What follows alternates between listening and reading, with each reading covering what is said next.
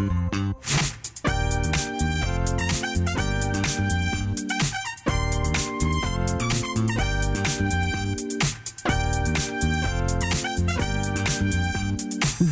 bij alweer de laatste aflevering van de Prijzenkast. In aanloop naar de Dutch Podcast Awards praten wij, Mark Beekhuis en ik, Eline Ronner, met de 10 juryleden van de awards.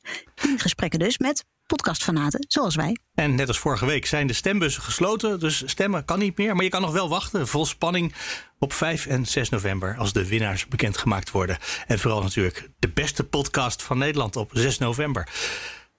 We gaan praten met het 10e en daarmee laatste jurylid in deze serie. Richard Den Haring, podcasthost bij Makers Radio, oprichter van Studio Lijn 14. Maar ook hij zit nu niet in Studio Lijn 14, maar ook gewoon thuis te werken, hè? Ja, gewoon op de slaapkamer. De laatste podcast waar je naar geluisterd hebt. Dat is de eerste vraag in al onze podcasts, die ik nu dus voor het laatst ga stellen. Welke was het? Nou, dat is wel grappig, want de laatste podcast die ik geluisterd heb, die heb ik inmiddels nu ook alweer, denk bij elkaar netto 7 keer geluisterd.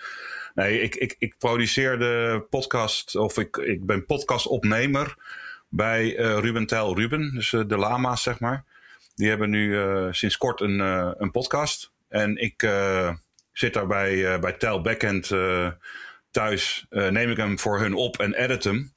Dus ik heb er wel een paar uur Ruben Tijl, de podcast op zitten.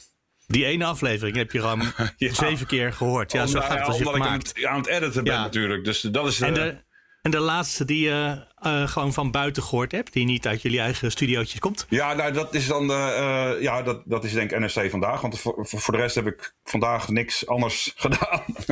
Gewerkt. Gewerkt. Dus je luistert toch zo en zo. Jij zal het zelf ook hebben. Dat je luistert gewoon anders naar podcasts. Omdat je er gewoon eigenlijk zo van het luisteren bent. Professioneel, zeg maar. Of om te editen. Maar NRC Vandaag. Over de Bultrug. Dus het was wel grappig dat wij... straks misschien een fragment laten horen waar ook een walvis een rol speelt. Ja, en toevallig bij NRC Vandaag ging het ook over eigenlijk het opwarmen van het zeewater. En heb je die geluisterd in de nieuwe NRC Audio app? Nee, want daar ben ik natuurlijk nog een beetje onwennig van. Omdat ik zelf ook een podcast app heb ontwikkeld. Ja, dat is waar. Dus NRC is nu concurrent. Dus eerst was NRC te gek. Nee hoor, nee, is onzin. Ik heb hem nog niet gezien, maar ik heb natuurlijk wel gehoord dat die app er is. En fantastisch, want ik vind dat NRC het hartstikke goed doet op podcastgebied. Mensen die daar werken, ook als producers en zo, komen ook een beetje allemaal uit het podcastnetwerk. Dus ik ben erg blij met wat NRC... op dat niveau doet. Dus wat ze voor de podcast betekenen. Ja. Wat doen ze wat zo goed is? Nou ja, ik vind NRC gewoon goed. Zij zijn direct begonnen met toch ook in het podcast stappen. Net zoals BNR natuurlijk. Maar zij ook. En er waren natuurlijk heel veel media die toch zoiets hadden van... nou, dat doen we niet. Of dat wordt nooit wat. Of dat is nooit niks. Maar ik vind dat... NRC zeker hoort bij degene die juist wel daar proactief mee aan de gang zijn gegaan. En ze kunnen het, want het is een krant, hè? Het lag niet voor de hand. Of het was niet noodzakelijkerwijs vanzelfsprekend. Nee, niet. Ze hebben natuurlijk wel... NRC Vandaag zou je natuurlijk wel een beetje de daily in kunnen herkennen. Dus die hebben dat natuurlijk ook wel toegepast. Maar audio was niet hun kennis of hun vak, zeg maar. Maar ja, ze hebben natuurlijk zoveel content. Ze hebben zoveel mensen rondlopen die verstand van zaken hebben. Omdat ze al redactioneel onderzoek en journalistiek onderzoek doen. Dus...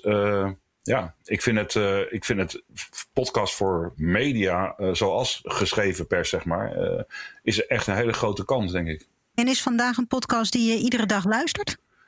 Nou, dat moet ik eerlijk in zijn dat niet altijd lukt. Want het is voor mij een beetje de krant, zeg maar. De podcastkrant. Maar ik vind het in ieder geval een hele fijne podcast. Maar het lukt me niet om elke dag te luisteren. Vanmorgen wel. Maar het ligt een beetje aan hoe de dag start. Want dan heb ik gewoon geen tijd... Helaas, geen tijd omdat ik aan het monteren ben of aan het telefoneren of allemaal dingen aan het doen waardoor er andere audio naar binnen komt. Heb je nog meer podcasts waar je wel redelijk aan verslingerd bent? Ja, ik luister graag storytelling. Dus ik heb natuurlijk alle wat langere series, zoals Brand in het Landhuis, Plantage van mijn voorouders. Dat soort storytelling podcasts luister ik het liefst. Dat is ook wat ik zelf maak. En dat doe ik veel. Ik moet eerlijk zeggen dat ik dus zeg maar de interview podcast ook leuk vind, maar wel minder snel luister. De podcast Geel luister ik geregeld van Michiel van Weertop. En sowieso binnen het netwerk ben ik van alles aan het luisteren wat iedereen nog aan het doen is. Dus ja, er wordt veel geluisterd. Echte favorieten, dat is sowieso Storytel. Of een beetje verhalende podcast. Zoals ik die noemde. Hey, dan ben ik ook wel benieuwd, hè? Zo'n plantage van onze voorouders of Brand in het Landhuis. Wacht je dan totdat alle afleveringen online zijn en luister je dan allemaal achter elkaar dat je ze er doorheen ramt, bij wijze van spreken? Of begin je meteen en wacht je totdat er een nieuwe online komt? Ja, bij Brand in het Landhuis. Ja, daar heb ik echt wel gewacht tot de volgende weer online kwam. Ik heb toen ook Marion en Simon van Brand in het Landhuis heb ik daarna geïnterviewd vanuit lijn 14. Dus ik zat er toen heel erg in dat dus als er wat online kwam, dan deed ik het per aflevering. Maar ik moet eerlijk zeggen dat ik het nu wel heerlijk vind als ik merk dat ze alle afleveringen al online zijn. Ik weet wel dat er een aantal mensen zijn die dat zo doen. Die echt zeggen, nee, ik ga nog niks luisteren totdat alles er is en dan in één keer. Maar dat doe ik niet hoor. Ik kijk gewoon als er iets in mijn podcast-app verschijnt. Dan meestal ga ik wel vrij snel luisteren. Dus ik heb niet het geduld eigenlijk daarvoor. Nee. Hey, je hebt ons een fragment gestuurd van de allereerste podcast die je luisterde. Ja, klopt. Keeping an eye on me. Really? Yeah, absolutely. He would go left, or I would go left. He'd go right, or I would go right. She was tracking me. And all the while, they're just cutting as much rope as they can. You really had to saw at it. It was very strong, very tight. Sometimes I'd cut a rope, and it would be a loose rope, and all of a sudden something else would tighten up. Which was the one rope that would let it all free? This whole process took hours. But finally, James gets to the end of it. He's at the tail sawing his way through that big clump of line, and he realizes at a certain point that to cut through all that line... I'm going to have to stab the whale to get my knife underneath the rope. It was that tight, though. I jabbed my knife into the whale's tail and pulled the rope and then cut it. And at once the rope went... It was a very surreal moment looking down and seeing the 20 crab traps and buoys just disappear into the abyss.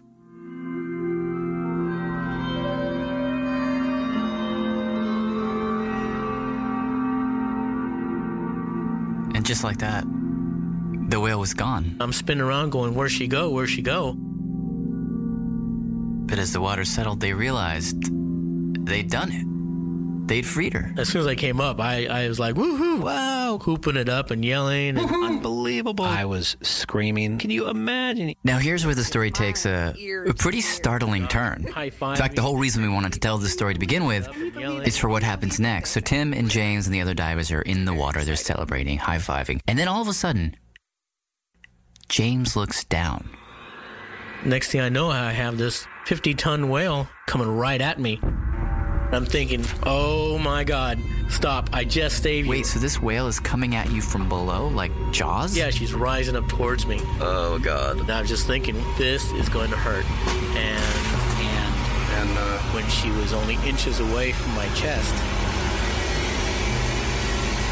she stopped. And pushed me on the chest backwards. And then released me and then kind of pushed again. And then released and pushed again. And again. Wow.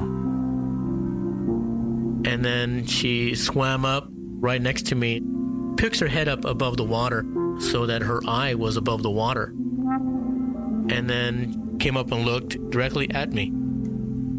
Ja, een lang fragment, maar ik wilde het toch helemaal laten horen. Richard, wat dacht jij toen je dit hoorde?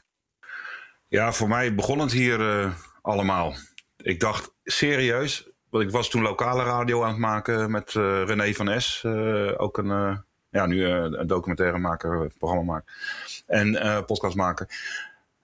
En die liet mij dit ook horen. Hij zei, je moet hier eens naar luisteren. En eerlijk gezegd dacht ik toen van, wat wij nu aan die studio aan het doen zijn, het is over. We moeten deze kant op.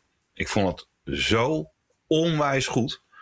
En het gaf voor mij zoveel het idee van, al dat, het is natuurlijk, als je ook technisch en van geluiden houdt en van duiden, of van storytell. En het zit een enorm tempo in, een enorme dynamiek. Dus ik had zoiets van, we hebben daarna ook nooit meer radio gemaakt eigenlijk. En zijn toen dit is uit 2010, maar ik kwam hiermee in aanraking denk ik in 2012 of zo, 2013. En René van S en ik zijn toen ook eigenlijk onder Makersradio zijn we podcast gaan maken. Waarin je wel hoort ook dat jullie dit kenden. Ja. Dat is geïnspireerd. Ja, ik ben blij dat je niet zegt gejat, maar geïnspireerd. Nee. Nee, maar zeker. Dit is wel... omdat we gewoon allebei zoiets hebben van... Wauw, weet je, dat het is natuurlijk heel Amerikaans, maar... Dat niet van we gaan bellen en er gaat iets over, maar het is meteen, ze hebben aan de lijn, je hoort het, het is een no-brainer, we gaan daarheen, we gaan het doen. Je bent onderweg, je zit in een verhaal.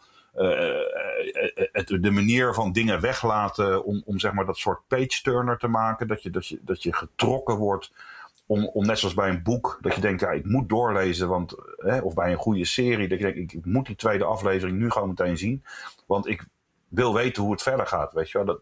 Het is een oud principe, maar ik had het als podcast of als audio had ik het, toen in 2013. Ja, in de live radio doe je het natuurlijk niet zo. Misschien moeten we nog even zeggen dat dit een fragment was van Radiolab, aflevering Animal Minds. Ja. En Radiolab gaat altijd over wetenschap. Mm-hmm. Soms herken je het niet eens, maar het zit er toch altijd onder ergens. Ja. Dat is wat Makersradio in het begin in elk geval misschien nog steeds wel ook altijd heeft. Hè? Altijd wetenschapsverhalen. Nou ja, wat dat betreft lijken we misschien echt op Radiolab inmiddels. Want we zijn er wel eens wat van afgegaan van die wetenschap.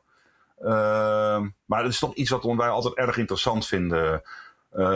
Maar dan wel altijd in de combi met cultuur en persoonlijke verhalen. Dus we willen wel dat die mens achter de wetenschapper, daar zijn we vaak meer in geïnteresseerd dan de wetenschap op zich. Ik heb bijvoorbeeld de laatste aflevering, Frank, de IC en de cijfers.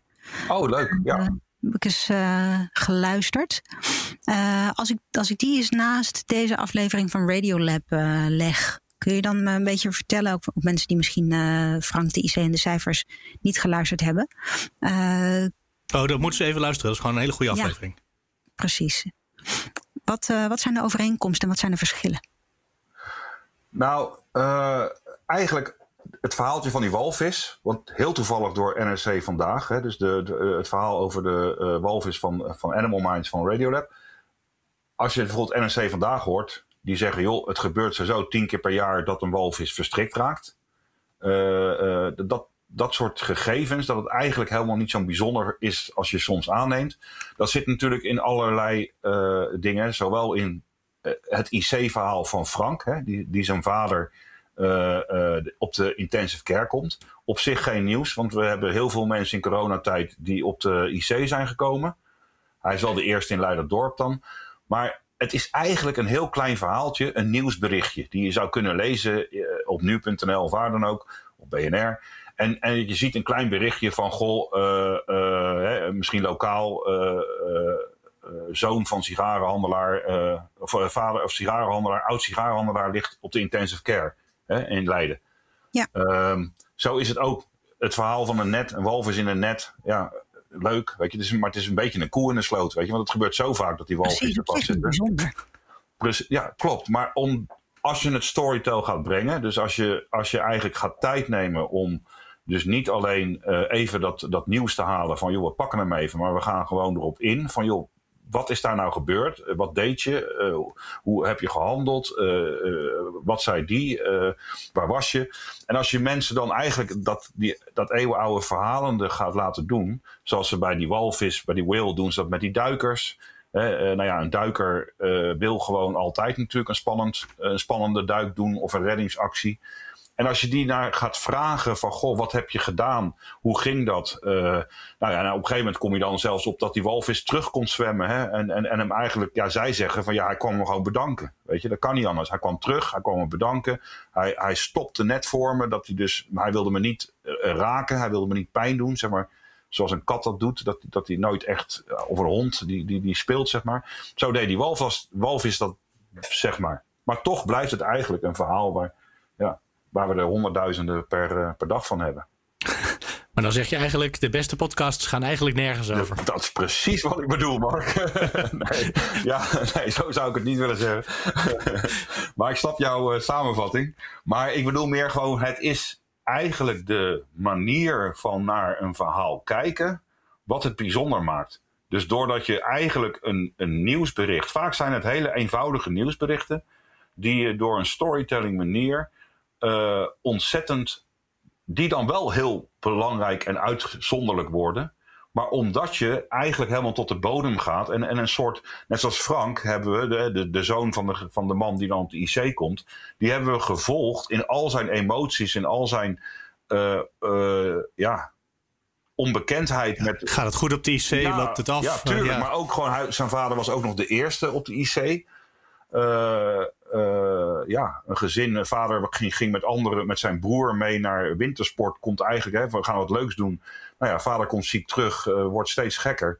En Frank vertelt eigenlijk gewoon alles wat hij voelt, hoe hij dat doet, de onzekerheid. Ook in het ziekenhuis, omdat nog niemand echt wist van, we weten wel wat corona is, maar hij was echt de eerste op de IC-afdeling. Dus de onbekendheid en ook de angst en het verdriet en alles zit erin. Ja, en ook inderdaad de kunst van het weglaten, waardoor het tempo hoog wordt. En er gebeurt steeds weer iets nieuws. Dat maakte wel dat ik toch bleef luisteren. Ja, het is die omgekeerde manier. Hè? Want we zijn natuurlijk vanuit de journalistiek natuurlijk gewend om nieuws in de eerste zin. Hè? Dus je komt meteen met waar het over gaat. Zo duidelijk mogelijk.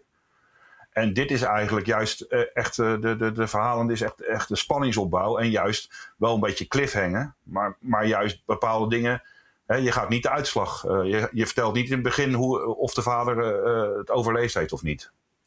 Nee, precies. Die hoor je ook pas helemaal aan het einde pas. Ja, klopt. Inderdaad in het begin ook nog. Ik ben benieuwd of die vader het redt. Ik ben benieuwd of die het redt. Hij zal het wel niet redden, anders dan waarom luister ik anders naar deze podcast? Oh, heerlijk. Dit is precies wat er moest gebeuren, Eline. Dus heel, heel lekker om te horen dat je dit zo ervaart. Ja.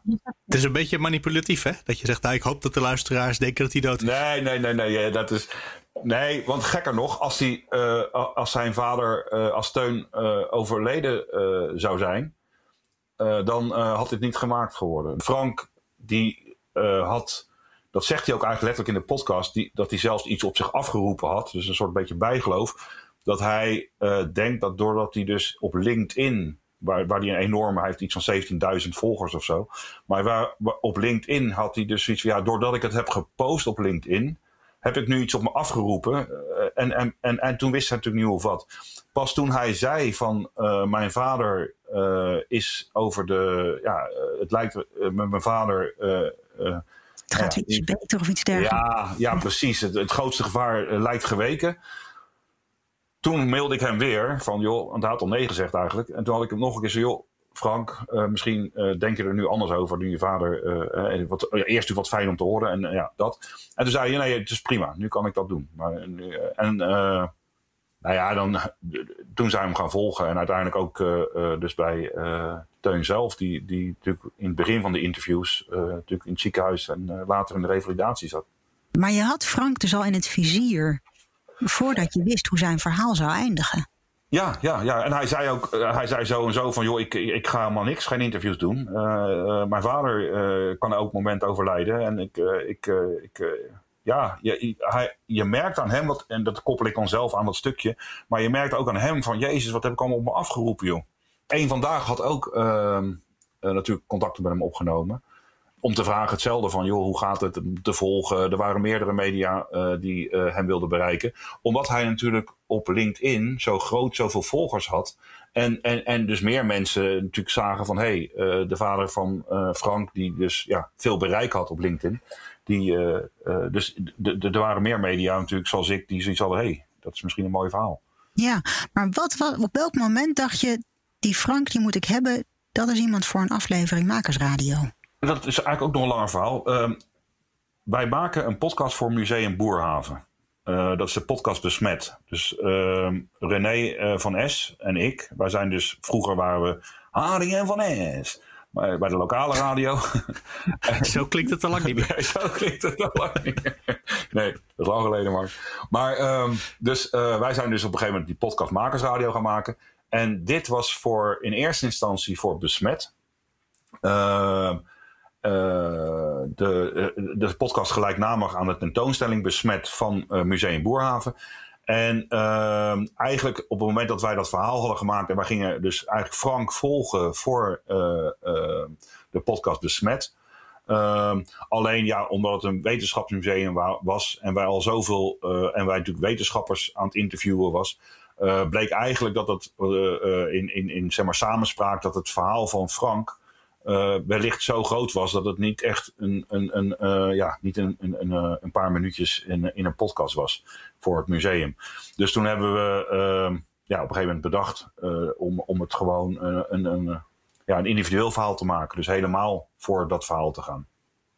En wanneer kwam dat moment? Ja, dat was eigenlijk. Dat was ook meer. Ja, dat is niet zo heel spannend. Dat was meer het communicatief. Dus dat Museum Boerhaven zoiets had van, jongens, er zit wat te veel persoonlijk. We moeten het echt wel ook wetenschappelijk houden. En toen hebben we op een gegeven moment gedacht van, dan gaan we. Ja, en dat was het tweede interview. Toen het tweede interview en het eerste interview hadden we al zoiets van, wow, Frank kan zo lekker praten. Ja. Wij zijn altijd bezig met hoe is de spreker. Want dat is met storytell wel echt belangrijk. Dat de spreker gewoon. Kijk, als je iemand hebt, het klinkt heel naar, maar met een hele vervelende stem. En je gaat een podcast maken zoals wij spreken Brand in het Landhuis. Waar het 45 minuten duurt of zo. Dat werkt niet. Dus wij bellen wel altijd eerst even op als we iemand hebben. Wil niet zeggen dat we dan per definitie zeggen we gaan er niet meer werken. Maar het kan wel zijn dat we die dan veel korter gaan houden dan we nu bijvoorbeeld Frank hebben gedaan. Dat het niet de hoofdpersoon wordt in nee, het precies. verhaal. Dan ga je hem toch een beetje wat minder laten zeggen. Ja, dat klinkt een beetje lullig, maar zo doen we toch wel een beetje selecteren. Ja, dat is iets wat denk ik alle radiomakers en documentairemakers doen. Dus dat is op zich niet iets om je voor te schamen. Want het gaat ook om de luisteraar en om het verhaal, maar ook om de luisteraar. Ja. Hoe lang zijn jullie bezig met zo'n podcast? Want het is een hobbyproject nog steeds, denk ik. Hè? Dit is niet. Er zitten geen sponsors bij of zoiets. Dus je krijgt er vast niet voor betaald. Nee. Het is nog steeds. Het is een hobbyproject. We zijn. Kijk, wij begonnen vanuit die lokale radio. Dat was ook een hobbyproject. En dus wij waren, toen we met die podcast begonnen, hadden we alleen maar zoiets van, goh, dat is lekker. Dan hoeven we niet meer op dinsdagavond van 8 tot 10 een live programma te doen. Of op vrijdag, of wanneer we dan zaten. Maar eigenlijk dat gratis, dat waren wij gewend. Dus alleen maar hobby. En eigenlijk is het niet veranderd. Ja. Dus Makersradio, dat is ook de reden waarom er weinig afleveringen komen. Omdat we doen wel 2-3 maanden over een aflevering. Omdat René en ik het gewoon in de vrije tijd doen. Maar er zit weer geen businessmodel achter, Mark. Maar achter Studio 14 wel. Dus dat is, wat zeg ik, Studio Lijn 14. Wat dat betreft is het zelf wel een stuk geprofessionaliseerd. Ja, klopt. Ja. Nou, dat klopt. Eigenlijk onze grote droom, Mark, daar zullen we ook eerlijk over zijn. Is van René en mij, daar hadden we het gisteravond nog over. Wij hopen eigenlijk dat voor podcast luisteren, onze website, of .nl, dat die op een gegeven moment toch op een of andere manier iets gaat opbrengen. En dat we dan van dat geld de hele dag Makersradio kunnen doen. En dan het liefst met een team wat bijvoorbeeld ook Radiolab heeft. Waar geloof ik een man of 15, minstens 15 mensen gewoon werkzaam zijn. Ja, ik denk meer. Nou ja, precies. Dus daar halen we dan. Ja, maar in ieder geval heel veel mensen. En dat is voor Nederland is dat ongekend groot. Ja. En dan willen we jou er ook bij, Mark. Dus dan kopen we jou... dan moeten we zeker even bellen tegen die tijd. Maar die website... levert die website al iets op? Nee, ook niet. Niet. Op jouw vraag terug te komen. Studio Lijn 14 is gewoon wat wel oplevert. Dus daar doen we podcast in opdracht van bedrijven produceren. Dat levert gewoon geld op. En dat biedt gewoon brood op de plank. René van Es doet natuurlijk ook voor in opdracht eigenlijk van klanten... docu's maken, van liefst storytelling verhalen. Maar dat brengt het brood. Ja, en voor Radiodoc hoor ik hem ook wel eens, toch? Ja. Dus hij is ook bij de publieke omroep, maakt hij af en toe dingen. Ja, klopt. En dat is zijn... dat doet hij het liefst. Maar goed, het lijkt op te houden met Radiodoc. Als podcast gaat het door. Ja, wel als podcast. Ja, dus dat soort dingen, dat hebben we eigenlijk... Dat deden we natuurlijk altijd, dus voor ons is het niet zo heel gek. Het is eigenlijk een beetje andersom. Dat we nu de laatste tijd, vooral met Studio Lijn 14 inderdaad... gewoon ineens best wel veel geld verdienen, als ik eerlijk ben. Met dingen die we normaal als hobby deden. Nou, als jullie nu ineens heel veel geld verdienen... dan moet je me zeker bij BNR komen wegkopen. Mark is een verkapte open sollicitatie, man. Ja. Nog niet. Als het om kwaliteit gaat, Mark, dan ben je de eerste. Zeker. Dankjewel. Zullen wij eens, als je het over kwaliteit hebt... naar een heel oud fragmentje gaan luisteren van, ik denk, een jaar of 4 terug. Wat de vorige keer, wij interviewen Richard... maar de vorige keer interviewde Richard mij. Juist. En onze... Samen met, hoe heet die? Andy Clark. Heb ik zijn achternaam kwijt. Andy Clark, ja, precies. Je hoort eigenlijk Sjors Freulich. Oh ja, klopt, ja. Ja, goeiedag, Sjors met Richard van Lijn 14. Dag Richard, hallo. Hoofdredacteur van BNR Nieuwsradio. Ja. En ik bel jou even in verband met de podcast van Mark Beekhuis. Ja, De Nieuwe Wereld. Ja, kijk, het is eigenlijk een podcast van een radio-uitzending, maar in de vorm is De Nieuwe Wereld eigenlijk een podcast op de radio. Het is dus niet een studiogesprekje met 2 gasten en een repootje en dan zijn we weer klaar. Het is zowel qua inhoud is het vernieuwend als qua vorm is het vernieuwend. Ik hou zelf heel erg van het ambacht radio. En dat betekent ook dat je mooie vormen moet zoeken om uitzendingen te maken. En dat lukt hiermee heel erg goed.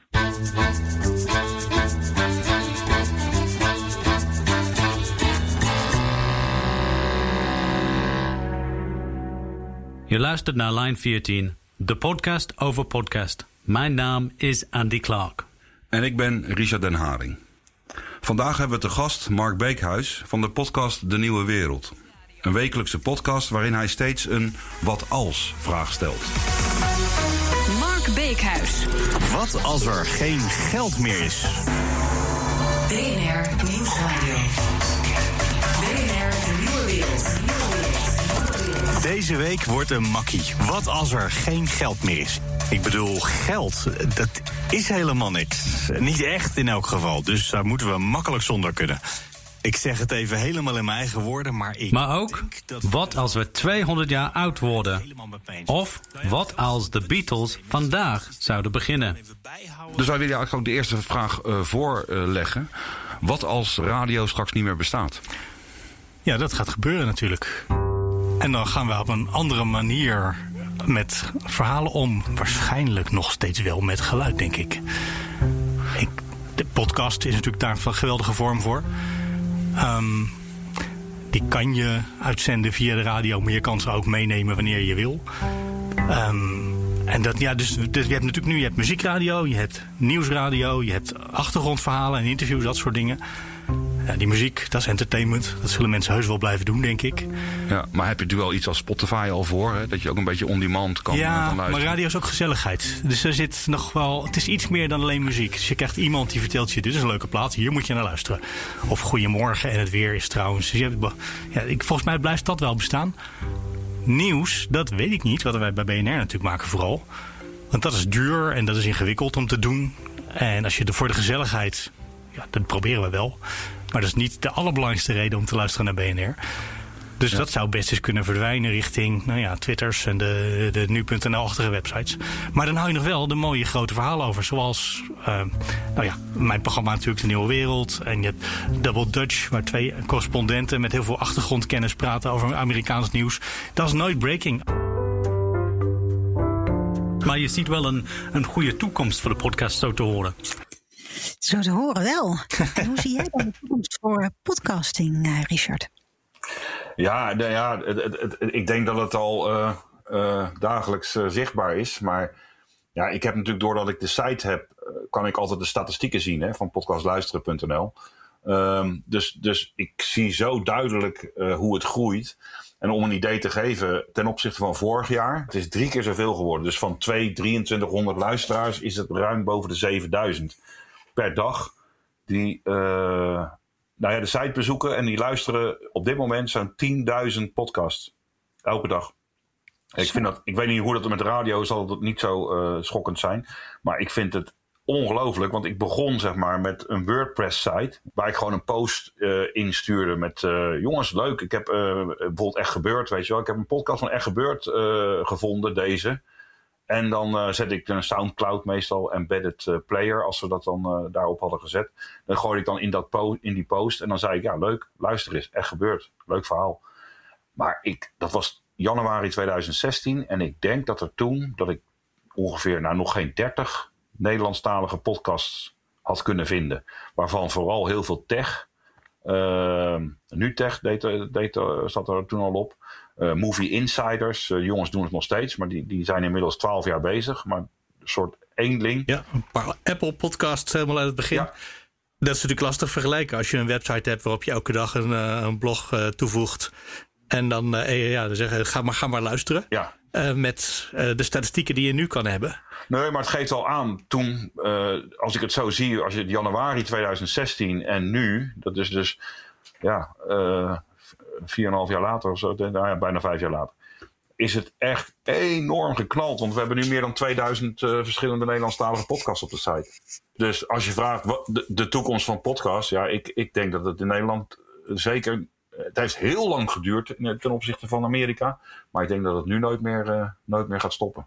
Het zou wel fijn zijn als mensen er gewoon serieus hun geld mee kunnen verdienen. Zodat als je zo'n podcast als Makersradio wil maken, dat gewoon kan. Ja. Dat niet in de avonduren of in de vrijdagnacht moet. Amen, absoluut. Ja, exact. En hoe gaan we er dan uiteindelijk ons brood mee verdienen? Zit dit dan toch in podcast in opdracht maken? Of denk je dat daar toch advertenties steeds meer omheen komen? Of misschien nog iets heel anders? Nou ja, in de trainingen die ik geef, vaak met ZZP'ers zeg ik ook van als je wil verdienen nu, zorg dat je jezelf profileert als in je vakgebied, door een podcast te publiceren. Dus dat is een soort indirect verdienmodel. Jullie doen dat natuurlijk door een soort meer richting de editorial kant, weet je wel. Dus dat je het op die manier doet. En ik hoop dat we ook, wat in Amerika natuurlijk gigantisch groot is met Patreon. Ik hoop dat het echt, want dat vind ik het allergrootste compliment als maker. Ik hoop dat dingen als nu in Nederland Petje Af bijvoorbeeld, dat gaat lopen. Want dan hoeven we als makers geen reclame en dingen in onze podcast te zetten. Maar dan krijg je gewoon, dat is volgens mij ook het grootste compliment. Dan krijg je gewoon met die €2 per maand, zoals dat met Petje Af dan kan, bijvoorbeeld. Dan word je eigenlijk gesteund. Het is gewoon crowdfunding. Dus dan heb je een soort fanclub van je podcast. En daar een soort abonnementsmodel bijna, ja. Maar vrijwillig abonnement. Ja, en laagdrempelig. Dus niet met allemaal wat je normaal met de sportscholen hebt. Dat je een maand moet blijven, of een jaar moet blijven en dan er niet meer vanaf komt. Maar gewoon, zolang jij ons wil steunen, top. En als je wil stoppen, dan stop je gewoon. En dan wordt nog 1 keer die €2 afgeschreven. En een maand daarna is het klaar. Dus het is een vrij model en het is een mooi model. En ik weet dat het nog niet zo hard werkt. Zelfs niet met mensen die heel veel luisteraars hebben, werkt het nog niet zo heel erg hard. Maar het is allemaal wel keihard groeiend. Dus de grote droom dat Mark, René en ik straks in een podcast zitten. Ja, we hebben een team van nog 12 man nodig, hè? Ja, moeten er nog 12 bij. Dus ik weet niet of Eline ook misschien tegen die tijd wat tijd heeft. Eline is ook heel goed, ja, zeker. Maar maar het is toch mooi, Mark, serieus. Als het lukt om bijvoorbeeld Makersradio te maken door dat het publiek het leuk vindt om naar te luisteren en daar €2 per maand voor over hebben. Als je daar toch van kan draaien. Ja, ik zou echt de allergelukkigste man van de wereld zijn. Ja, maar ik heb even geen bierviltje bij de hand. Maar volgens mij heb je best veel mensen nodig om dat te kunnen betalen. Als je zelfs maar 5 of 6 mensen in je project hebt. En niet die 15 of 20 die de Amerikanen gewend zijn. Nee, kijk, dat is natuurlijk... kijk, in Amerika heb je mensen die hebben 100... Dat land is gewoon groter. En je hebt ook 100.000 Patreons, sommigen. Dus als je dan €2 krijgt, ja, dan heb je €200.000 per maand. Ja, daar red je natuurlijk nog niet mee. Maar het komt wel in de buurt. Nee. Daar kunnen wij deze prijzenkastaflevering heel aardig voor maken. Oh, zeker, ja. Ja. En misschien nog maar 1 extra ook. Ja, dan doen we nog eentje erbij. Voor de zekerheid. Hey, en de vraag in het fragment was, Mark, wat als radio niet meer bestaat? Daar gaf jij toen een mooi antwoord op. Denk je er nog steeds zo over? Ja, ik geloof dat nog steeds wel. Dat uiteindelijk radio als zeg maar behang en entertainment, dat heus wel blijft bestaan. Maar dat voor alle inhoud, dat je snel nieuws, daar is het niet geschikt voor. Ik maak natuurlijk zelf Nieuwsroom. Het is altijd jammer dat alle mensen in deze podcastserie tot nu toe zeggen dat ze naar NRC Vandaag luisteren. Ja, sorry Mark. Ja, dat geeft niet. En de meeste mensen luisteren Nieuwsroom ook niet als podcast, maar als radioprogramma. Wat ook een deel verklaart, denk ik. Maar in ieder geval, dus je kan moeilijk breaking news in een podcast doen. Dat is heel lastig. Dus daar is het niet geschikt voor. Nee, absoluut niet. Maar al die andere dingen, alle achtergrond, alle gesponsorde radioprogramma's van nu, alle lange interviews, die doen het ook heel leuk bij ons. Als je op de website de luisteraars telt, dan merk je gewoon ook dat de mensen radio interessant vinden. Maar elk jaar 2 tot 3 keer zoveel mensen dezelfde programma's als podcast zijn gaan luisteren. Ja. Dus ik geloof dat die trend die ik 4 jaar geleden of 3 jaar geleden voorzag, dat die helaas wel uitkomt. Ja, het klopt. Exact. Kijk, radio zal volgens mij voor echte actualiteit altijd veel beter blijven dan podcast. Want podcast ben je eigenlijk per definitie te laat. Als je het zoals Nieuwsroom doet of als NRC Vandaag, dat je toch iets meer op de verdieping of de achtergrond gaat, dan is het natuurlijk in een podcast wel goed te doen. Maar de rest van de functie van radio, ja, die kan eigenlijk denk ik in een podcast beter. Omdat mensen het gewoon, al is het alleen maar omdat het on-demand is, toch? Ja, al die podcasts die houdbaar zijn, kan je ook later een keer op de radio uitzenden. Ja. Of op diezelfde dag. Geen enkele reden om dat niet te doen. Nee. Maar primair als podcast. En wat ik grappig vond, dat fragmentje wat je had meegenomen, daar zit dus de vormgeving van de nieuwe wereld zit daar nog in. En die is heel lawaaiig aan het begin. Ja. Er zit heel veel ritme en heel veel alsof er met potten en pannen met houten pollepels opgeslagen wordt. Ja. Dat was omdat het strikt genomen geen podcast, maar een radioprogramma was. En op de radio moet je gewoon steeds aandacht vragen. Ja. U heeft mij wel aanstaan, maar luistert u ook alstublieft naar mij. En daar was die vormgeving voor een deel voor bedoeld. Om gewoon aandacht. Ik ben dat nooit meer vergeten. Want wij nodigden jou natuurlijk uit van, hey, podcast, Mark maakt nou uit leuke podcast. Wat als vragen. En jij kwam natuurlijk langs en jij eigenlijk gaf je meteen aan van, ja jongens, hallo, ik ben ook nog even radiomaker die continu aan het monteren, klaarmaken dingen. En ik vond het zo mooi dat jij dat zo duidelijk maakt aan ons van, ja, ik moet inderdaad, als ik begin met de radio, dan moet ik gewoon zorgen dat mensen snappen dat ik er ben. Dus je moet uit dat behang knallen. En je hebt net reclame over je heen gespoeld gekregen. Dus je moet even weer weten, nu begint het weer leuk te worden. Nu is het echt leuk aan het worden. Ja, en dat was echt een eye-opener voor mij. Want wij zaten daar een beetje natuurlijk in onze freakshow van podcast. En lekker on-demand en zo. En is ook zo, maar het was echt ik vond het ook een hele leuke uitzending zo hoor. Maar het was echt verhelderend van, ja, tuurlijk, weet je, zo werkt het ook. We kunnen wel heel makkelijk ineens van, oké, geen radio meer. Maar zo is het niet. Dus dat was heel verhelderend. Vergeten we niet meer. Ja, ik heb ook bij de uitnodiging meteen al gezegd, ja, ik vind het heel goed om langs te komen als podcastmaker, maar ik maak een radioprogramma. Vinden jullie dat goed? En dat vonden jullie goed. Ja, vind je dat goed. Dus toen ben ik gekomen. Nee, radiomakers komen er hier niet in. Ja, sorry, dat moet ik helaas afzeggen. Nou, dat waren we zelf natuurlijk ook, dus dat zou heel dom zijn. Ja, precies. Hey Mark, ik vind het eigenlijk intussen wel tijd voor de laatste vraag. Is het tijd voor de laatste vraag in deze laatste aflevering? Oh jee. Oh ja. Nou, dan gaan we er maar voor, hè? Richard. Richard, jij zit in de jury voor de Dutch Podcast Awards. Mm-hmm. Waar heb jij vooral op gelet? Ik heb natuurlijk in 2 categorieën geluisterd. En waar ik op let is dat is grappig wat we het net over hadden. Ik kan dus niet zo goed tegen heigerigheid in podcast. Dus daar let ik heel goed op. En ik let ook op in hoeverre, waar ik denk wat de doelgroep is, maar in hoeverre het dan juist heel erg in de niche zit. Of als het zeg maar wel voor een groter publiek is gemaakt, dat ze alleen maar in de niche blijven. Dat vind ik dan wat minder goed, omdat je er dan eigenlijk geen snars van begrijpt. Dus ik kijk heel erg naar het tempo van het programma. Ik heb ook het liefst net zo 1 onderwerp of zo, vind ik heerlijk. Dus ja, daar heb ik een beetje naar gekeken. Van hoe, lekker. Ik hou wel van een beetje rust in podcast. En jij weet al wie er gewonnen heeft, hè, denk ik? Ja. Maar dan mag je nog niet zeggen.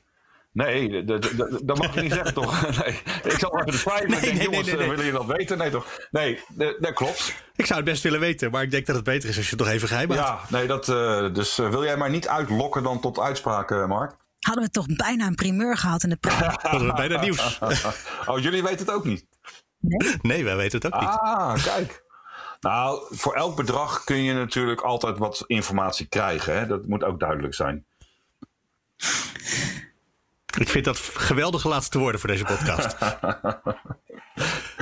Richard en Haring, dankjewel. Ja, jullie bedankt. En aan alle luisteraars, dank voor het luisteren. Dat wou jij natuurlijk ook net doen, Eline. Ja, en ik wilde, ik had hier zo opgeschreven, wil je nog meer afleveringen horen?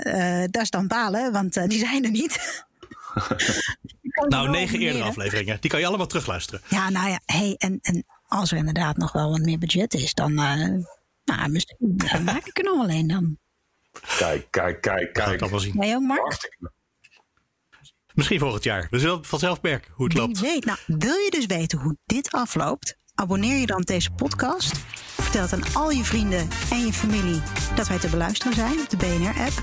En wie weet, hoor je dan nog wel aflevering nummer 11. Oh, toch? Daar gaan we al. Op alle grote platforms.